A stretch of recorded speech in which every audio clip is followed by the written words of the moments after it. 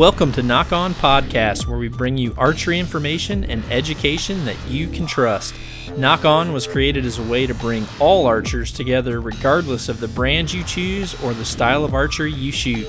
Nock On Podcasting will deliver professional insights to the latest gear, proper shooting technique, along with high-level equipment setup and tuning. Hey everybody, welcome to another Nock On Podcast, and for this edition, I've got something pretty unique. One thing that I really appreciate out there, and especially in the archery community, is all the military that we have serving us and protecting us, and a big part of who I am and my personality and the people that I like to deal with are the everyday guys, the average Joes. And I've actually got someone that has been supporting Nock on the Facebook side of things for almost a year or two now. And, this guy, I started to notice some of his pictures. His name's Justin Babcock. He's actually over in Iraq serving for us. So I sent him a message. Hopefully this will be a little pickup and a little surprise for him, but I sent him a message asking for his phone number, and I told him that I was going to call him and let him ask me some questions one-on-one that he wanted answered. So this is going to be a really cool opportunity to hear from a grassroots type of guy, and for me, just a super special opportunity to talk with someone that I've literally never met, I've never heard from, but I just 100% appreciate. So let's go ahead and try to get Justin on the phone. Justin, you there? Yep, I'm here. How are you, man? It's John Dudley. Hey, pretty good. How are you? Pretty good, man. A little bit hoarse. Obviously, it's early in the morning over here. It was, I guess, a little bit too early. I'd forgot to turn my microphone on. So, how's everything going over in Afghanistan, man? Crazy. I mean, it's looking like our contract's up, so we could be headed home here in about 2 weeks. Well, that's good for you, man. For sure. I know. Yeah. I know you've definitely played your part over there. For all you listeners out there, just so you know, this is actually the first time that I've ever talked with Justin. Justin is just a great guy, and I've actually just started following you on Facebook. I think first you liked the Nock On TV page, and we couldn't help but see some of your posts, and you've got a great looking family, man. You've got, how many kids do you have? I got 3. You've got 3 kids. It looks like you're definitely a family man, and sometimes there's some photos of you, and especially when you leave and go back over for duty, it's touching for us. I just want you to know that we really appreciate everything that you do for the country, because it's guys like you that give us the life that we have over here. And I'm sure you hear that all the time, but at least with what I'm doing and with Nock On, for those of you who watch regularly, I do try to surround myself with good military people. My dad was a Special Forces Green Beret out of the 82nd Airborne, and I can't help but appreciate every little drop of work that all you guys do and the sacrifice. And honestly, I don't know how you can do it being away from a family like that. I know that for me, when I'm traveling for hunts or for seminars, I've got about a 8 or 10 day max, and that's about all I can take. Yeah, it's very hard. You do it enough. I mean, it sounds weird saying this, but it gets easier leaving after a while. But yeah, I mean, it still sucks, and I appreciate everything. So thank you. Oh yeah, for sure.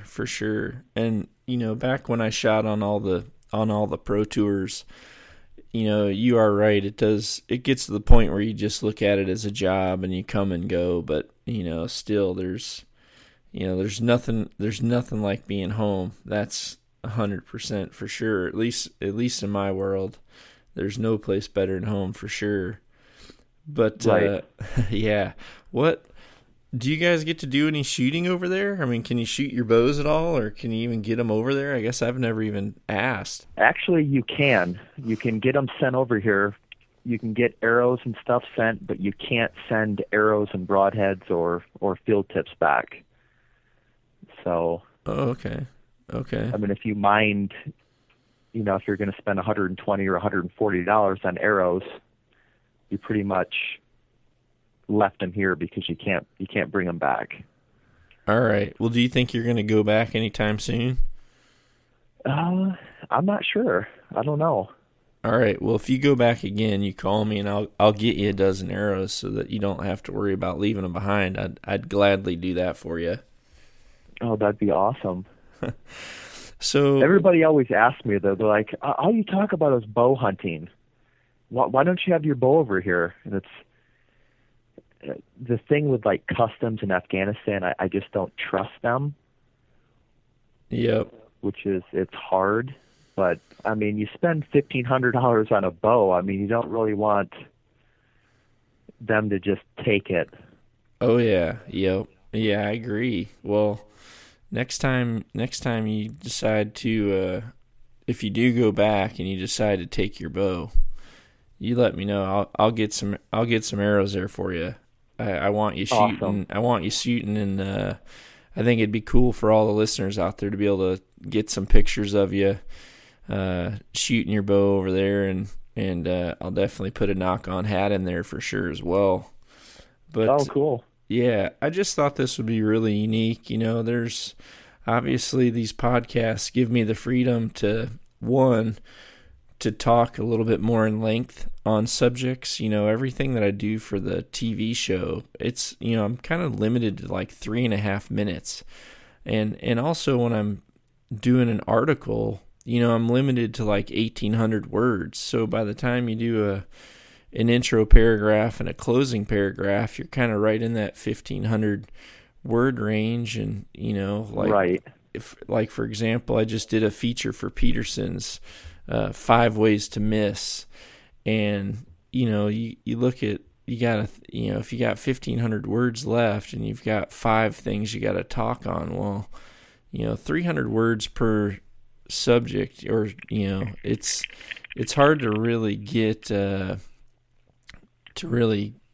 get in depth with things. So that's what I really like about these podcasts. I can not only have good friends on and old pros and guys within the industry that I know a lot of people would like to hear, but also, for me, and I think a big part of why I have such a following when it comes to target archery is because I've always focused so much of my attention on the grassroots part of archery. I've always, instead of going over and doing big venues and big shops, I've gone into some of the smallest clubs and worked with the people.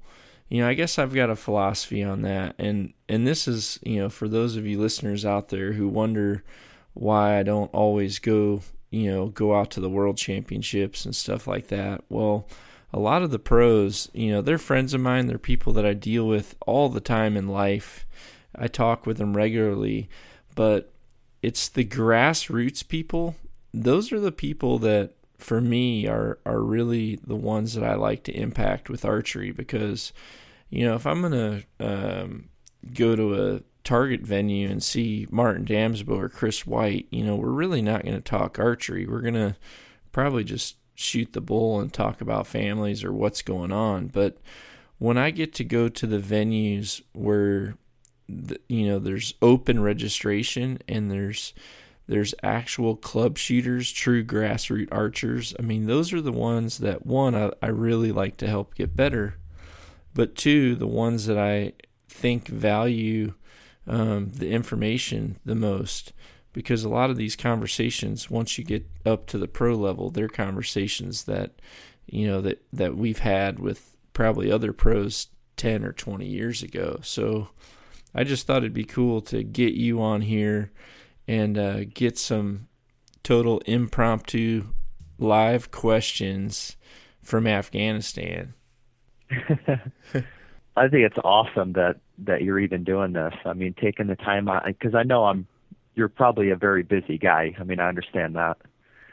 And then, just to take time out of your busy schedule to actually listen, to us little peons out there that, that just want to talk to you about, little things that, we want to know more about.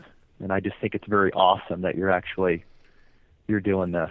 Yeah, well, So, I remember, yeah, no problem. I remember, a lot of people don't know, but I used to ski competitively, and I skied moguls. And, I remember way back then, this is like before, I was a hunter, but I wasn't obviously in the type of position that I'm in now. But I remember going to like this like world tour, and there was like a whole bunch of pros there. And there was actually one pro that was my favorite. He was an extreme skier named Glenn Plake. And, out of all the pros there, he was the one and he was probably the most popular. He had the most kind of media around him in the ski world. And, he was the one that actually he saw that I was really interested in learning. So he actually took time and answered a lot of questions and told me some cool stories. And I just remember that, and I remember walking away from it, and I was like 16 or 17 years old at the time, and I thought, if I'm ever put in a position, I want to make sure that I do that same exact thing, because, I personally think it's our responsibility. I think once, I definitely don't think of anyone as a peon by any means. I just consider myself someone that loved archery, struggled with it, figured out ways to make it work, stuck with it, has tried to not burn any bridges in the industry, and share my information. And it just seems like that recipe is a good one really for anybody. And I actually get asked the question a lot, what people that just become TV personalities, how they should market themselves, and, hey, I want to go after bigger sponsors. And my reply is always focus on, go back to where you started. You need to put some attention back to those people that got you into that position, and there's a good chance they're probably going to support you to make another step. Back when I was before I had even started shooting professionally, I worked directly with an archery shop. And I guess this is a pretty good story too. When I was in college, I actually had a college football scholarship. I was going to be playing football in Carolina, and during that summer, my senior summer, I actually had some problems with my knee, because we were practicing on AstroTurf, and I ended up having to go in and do like a rehab. Well, while I was rehabbing, I actually was driving down the road, and I saw this sign close to my house it said 3D archery shoot. So I went and drove to my house and got my bow and came back and shot this 3D archery shoot for the first time. And this is back, probably 20 years ago now. And on that first time on that range, and I was a hunter at this time, I was probably in the same position as you. I really enjoyed hunting. I liked my bows. I liked buying a few new gadgets every year. But when I went out on that 3D range and had to judge distance for myself and shoot at these scoring rings, I was out of arrows before I was about halfway through the course. And for me, as a competitor, that was the first time I'd ever really felt defeated.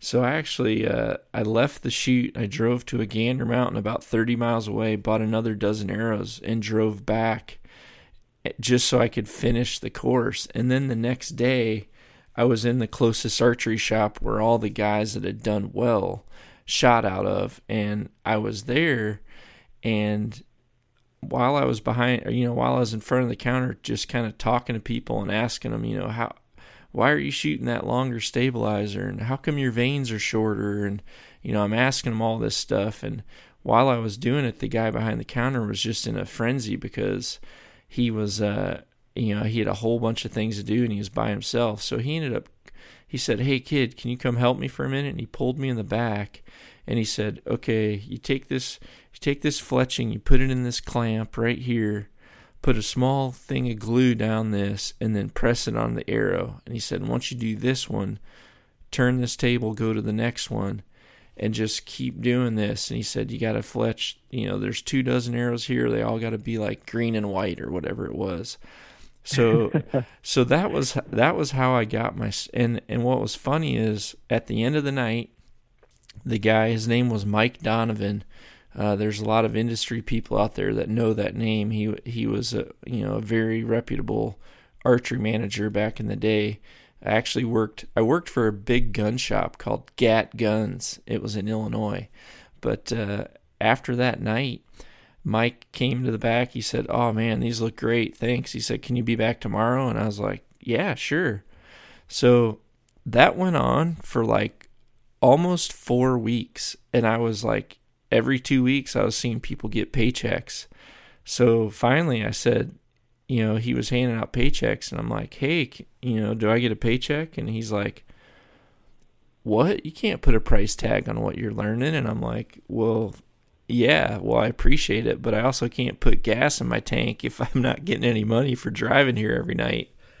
So, it's not anything I recommend anyone out there, but I left a college football scholarship to go work for an archery shop for $4 an hour. And, that was the commitment that I made. And I just stuck with it. And, all these little questions. And, one thing that I was taught as a player by several different coaches is it's always the small things. The small things are always what add up. And, I was definitely focused on all the small things while I was developing my career. I focused on one at a time. And as I did that, I continued to build this, puzzle that ended up, coming in the shape of myself as a professional archer. And, at times I lose a few pieces. I got to figure out how to, I got to look around for them and put them back in place. But, that's the reality. We have to build the puzzle and then recognize when those little pieces, have fallen off and then put them back in there so that we can do everything right.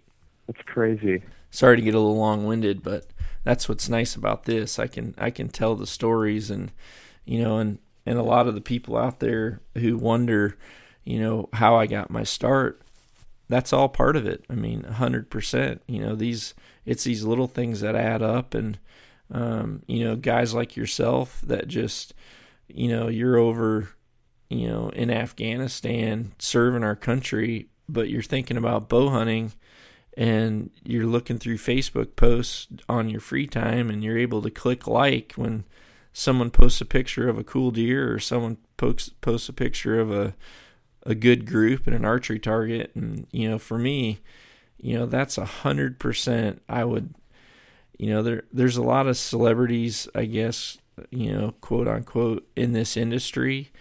And I'm certainly friends with several of them, and there's some great people out there. But when it comes to the true people that I like to be involved with, it's the ones that really don't have they don't have an initiative. They just love the sport and love getting better and want to go out and be successful in the next hunting season. Well, let's talk about, why don't you give me a few questions? Do you have, what are things that you've, that I guess that are archery or hunting related? Are there any things that you would like to ask? And, I'm sure since this is kind of improv, we'll be able to find some subjects where we kind of just dive right into. Okay. I actually had a question about arrow flight. As far as, I've most of the time when I buy arrows, when I buy them new, I'll buy 24 arrows. Well, I'll find the ones that shoot, and they shoot where I want them to shoot. But then there's just these arrows that for whatever reason, I can't tune them. Is there actually arrows that just are untunable? Kind of like buying a lemon car. I mean, is it possible? Well, yeah, absolutely. I mean, and the way that I could relate this to you is, if you're in the military, right? So, your snipers, I'm sure, and I've got one on the Knock On crew. Justin Schaefer is a former world champion sniper and a sniper instructor for us, but I can assure you that his ammunition is match grade ammunition. It's perfectly duplicated. But you could also go to a store and buy a good pack of Winchester rounds or Federal, and they're going to be good too. There's going to be the occasional one that misfires, but for the most part, they're 90% great. But then you can go in the Sportsman's Warehouse and buy a whole 5-gallon bucket of ones for like a third of the price, and if you do any type of target shooting, they won't hit worth a crap. You know what I mean? So right. There's grades, and that's one thing when I talk about arrow selection. And like in the past, I've picked different arrows out of the catalogs and stuff. But when I open my Easton catalog and I'm looking at a new arrow, one of the first things that I look at is the straightness and the spine consistency. Because, if you find those arrows that are, plus minus 0.003, 4, 5, what that's telling you is, there's going to be some that have some chime to them. There's going to be some that have a little bit of wobble to them. And you can, if you have like an arrow spinner, you can see that. There's some arrows when you spin it, it's got a little bit of chime to it. And honestly, a lot of the manufacturers, especially like carbons, when the carbon arrows come out of the production line, they run them through that and they check them for straightness and consistency.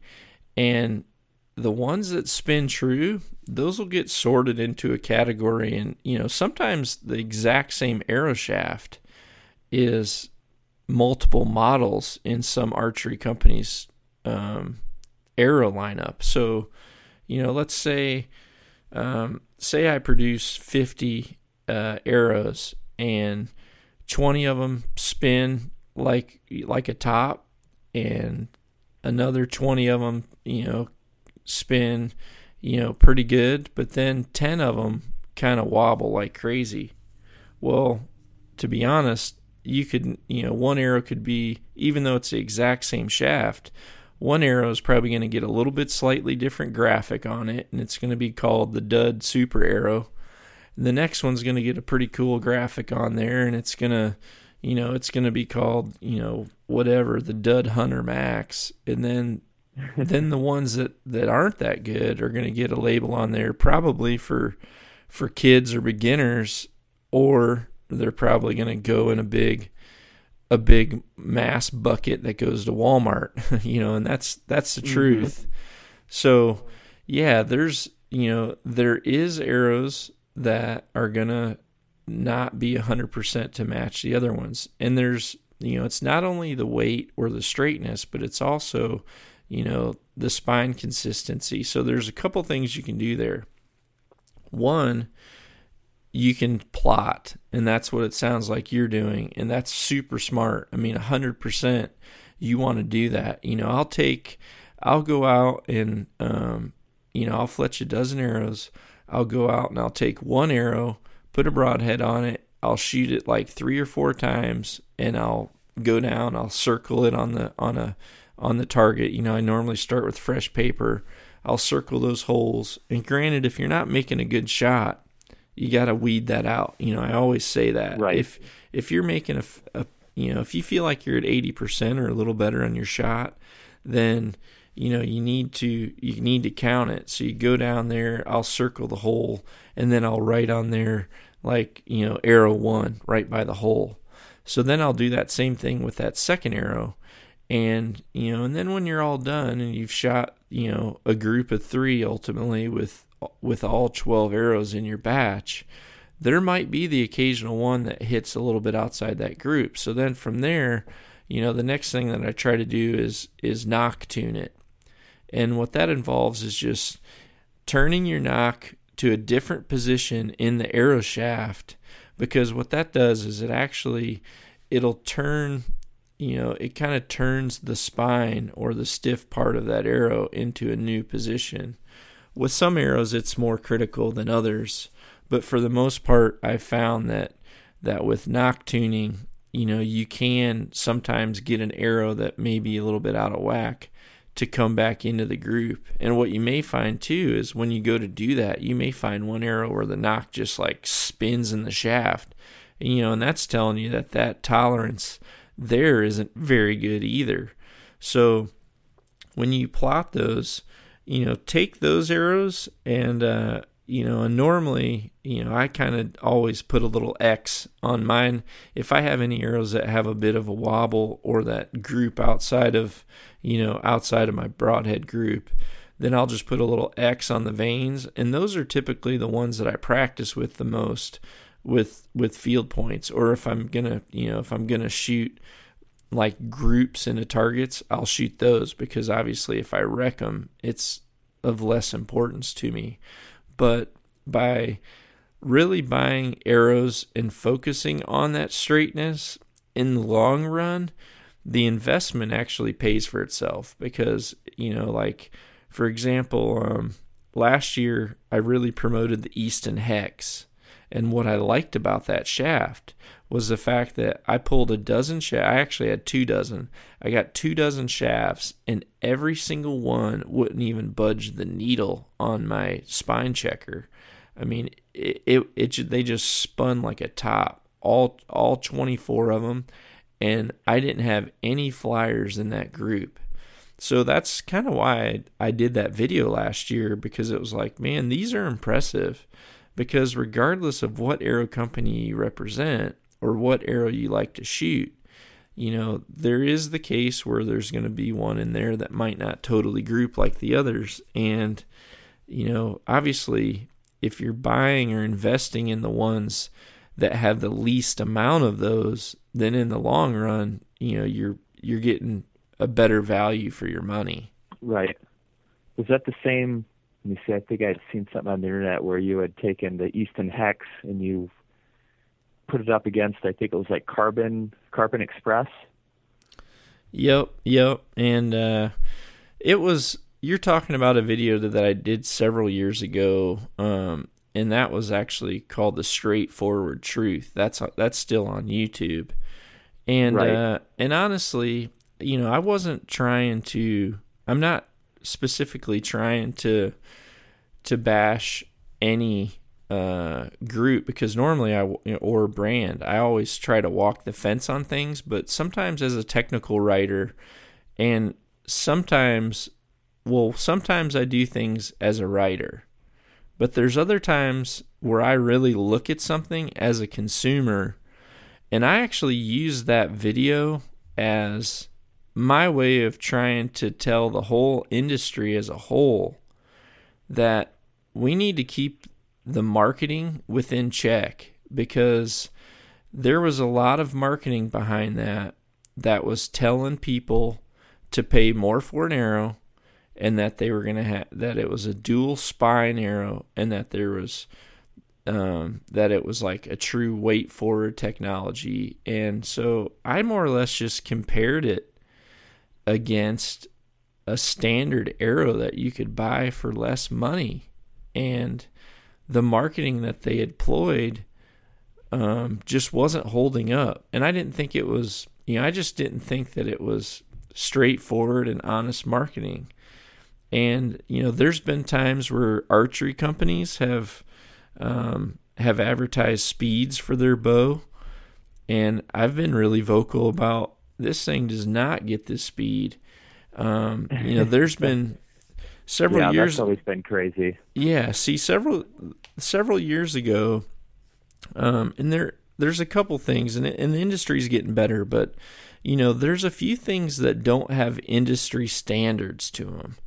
So unless it's changed, like back when the archery companies were really in the speed advertising, campaigns, I know that one bow company, and it wasn't one of any of the ones that I've worked for in the past, but they were advertising some very high speeds for the time, and I'm talking like 15 feet per second higher than the other bows on the market.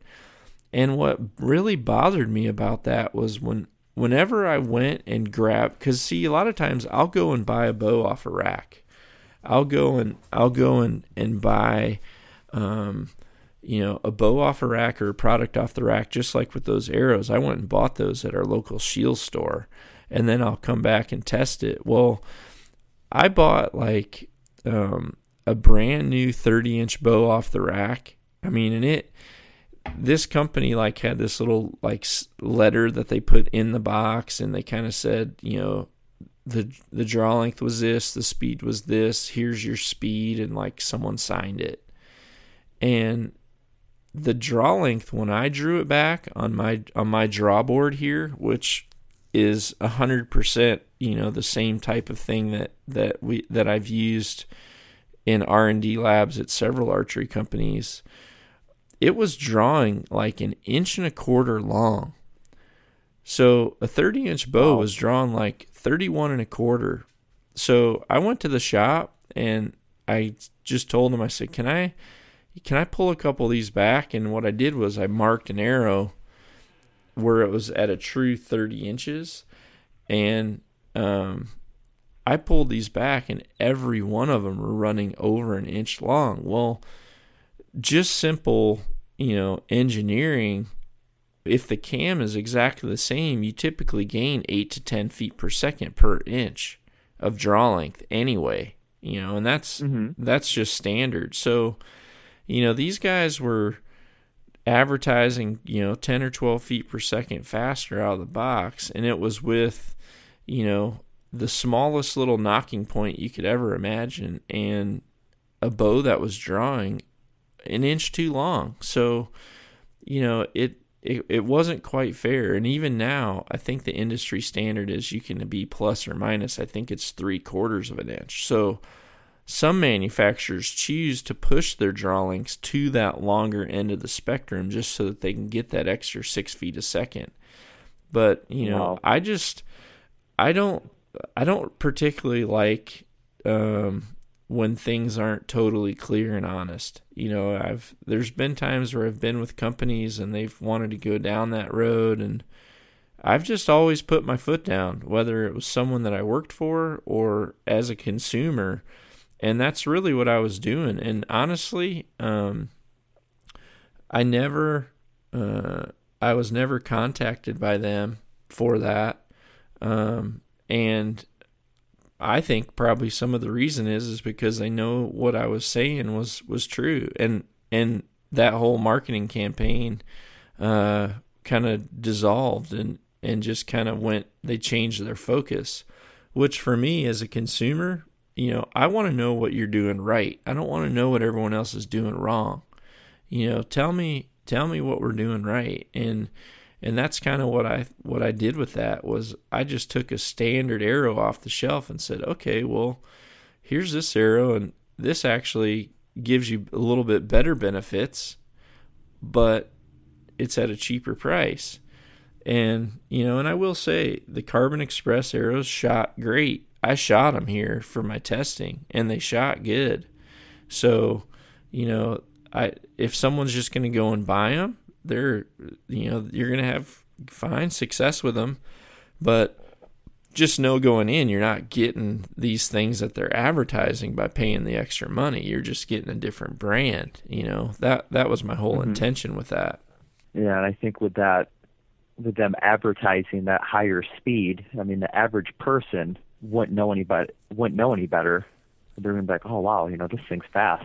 Yeah, certainly not. And that there's a couple things there, and I guess people out there should know. A lot of times, like, there'll be an archery company and they'll advertise, they're getting these awesome speeds, and then you look at their bow, and like you go to the bow on the rack, and the string is like thinner. I mean, noticeably thinner, and all they're doing by taking strands out of the string is they're gaining speed. I mean, you reduce strand count, you're going to increase string speed. You're going to increase bow speed. Right. And as a hunter, you don't want to have to worry about taking your bow into a shop and continually having to twist your string back into the correct length. So some of that stuff, unfortunately, is just to sell you. But, and in my opinion, a lot of things have gotten better over the years in the industry. But, and that's one thing that I talked about on a previous podcast, was not believing everything you read in the broadhead world too. I shoot broadheads that I really believe in and that I know have performed well for me. But I also know that I've went to the store and I've bought a pack of broadheads that have a lot of claims on them, and they just do not perform. I mean, 100%. They do not perform the way that they're said. And a lot of people go out and they just screw them on their thing and they go hunting. And then, they spend a lot of time there, and the buck of a lifetime comes by and they make a bad shot, or they think they did, but did they? I mean, or did you just put something on the end of your arrow that you assumed would hit the same as your field point, and you shot them poorly? Was it really you, or was it the fact that you hadn't actually practiced with what you're going to play with? You know what I mean? Right. Well, what else you got, man? I actually had wrote down about strings. Okay. I've been looking at Winner's Choice. I've heard from other people that they're great strings. Yep. But I've only had my bow for a couple of years, and I was wondering, how long does a string last? Or when should you change out a string? Yep.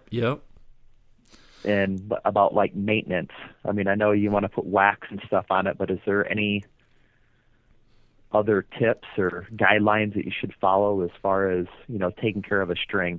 Yeah, absolutely. So, I shoot Winner's Choice myself. I've shot them for a long time. I even shot them when I worked at Matthews. I bought them and secretly put them on. Here's what's funny. There's the industry has gotten better for sure at this.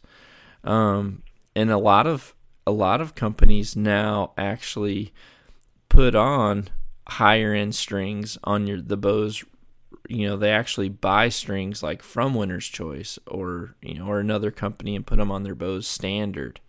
But for me, when I especially back when I worked at Matthews, I was always, I guess, and I want to be clear too. I definitely am not saying this to try to degrade anybody, because some of the hardest working people in that company were in the string department. I mean, that is an extremely tedious job. I mean, to sit there and serve. I mean, these people had tape wrapped around their fingers like the size of hot dogs, because, they're sitting there pulling on those strings all day long.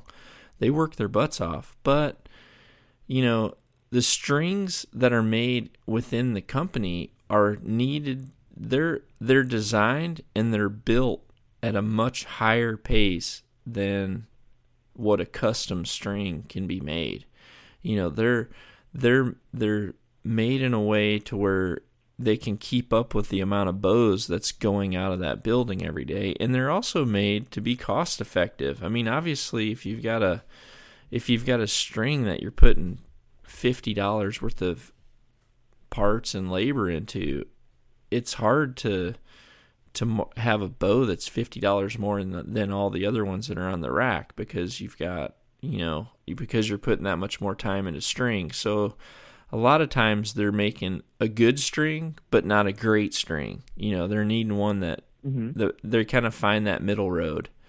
But there's certainly ones that are better.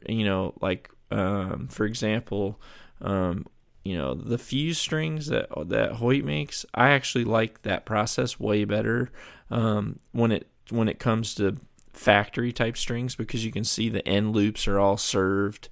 I'm a big fan of having my end loops served, so I don't ever have single strands coming off the cams or wear and tear. But they're also using a different material now, which is a lot more popular. But I like being able to, one, pick my color. Obviously I'm totally flow green on my strings and cables. But, I know that when I put a Winner's Choice string on, and I've actually got 2 bows here sitting in my office right now that I have to build for some pro shooters that had them shipped here. And I've got brand new sets of Winner's Choice to go on there. And for me, time is money too. As a shooter, as a hunter, the least amount of trips you have to make to the archery shop, the better off you're going to be. It's more practice time. So buying a string to where when you put it on there, you can make a few shots and your peep is going to stay in that position for, dang near as much as you want to shoot. That's pretty critical. Having a string where your peep slowly starts to creep and it's turning, and then you've got to shoot a peep tube, or you've got to go back in the range to get it to move, or you've got to pull back and use your nose or your mouth to twist the thing around. All that stuff kind of screws up your routine and your archery form too. So that's what mine was doing last year when I was shooting. Yep. Kept turning on you. Yeah. Yep. And it got to the point where the guy at the archer shop was like, you're either going to put new strings on, better strings, or we're going to have to put this tube on. Yep. And at the time I was like, well, I'm headed back out here. I'm not going to shoot it. I'll deal with it later. And of course another season goes by, and I'm just out of sight, out of mind. Yeah. I'm just going to go do it. I'm going to buy, Winner's Choice strings. And yeah, well, here's what I do, and I do this all the time. So as soon as I order a bow or I get a bow, I look at my strings and cables as an investment. I figure for the extra, I guess I don't know, different sets and different lengths cost different prices, but for me, I've always looked at, if it costs me an extra $100 for insurance, I'm going to do it, and first off, I'm putting a better set on there before I've ever shot it. So I know I'm not, once my bow's set up, or once the shop sets it up for me, I know that I'm not going to have to mess around with trying to ever have to do what you're doing. But also, I'm going to be able to take the first set that I had, and they're already twisted down to the right length. I'll just remove those. I'll put a paper clip through the end of them so no twists come out, and I put those right into my bow case that I travel with, because that gives me an insurance policy. If I were to ever cut a string or a cable on a hunting trip, I can just open my bow case and there's my backup. It's right there.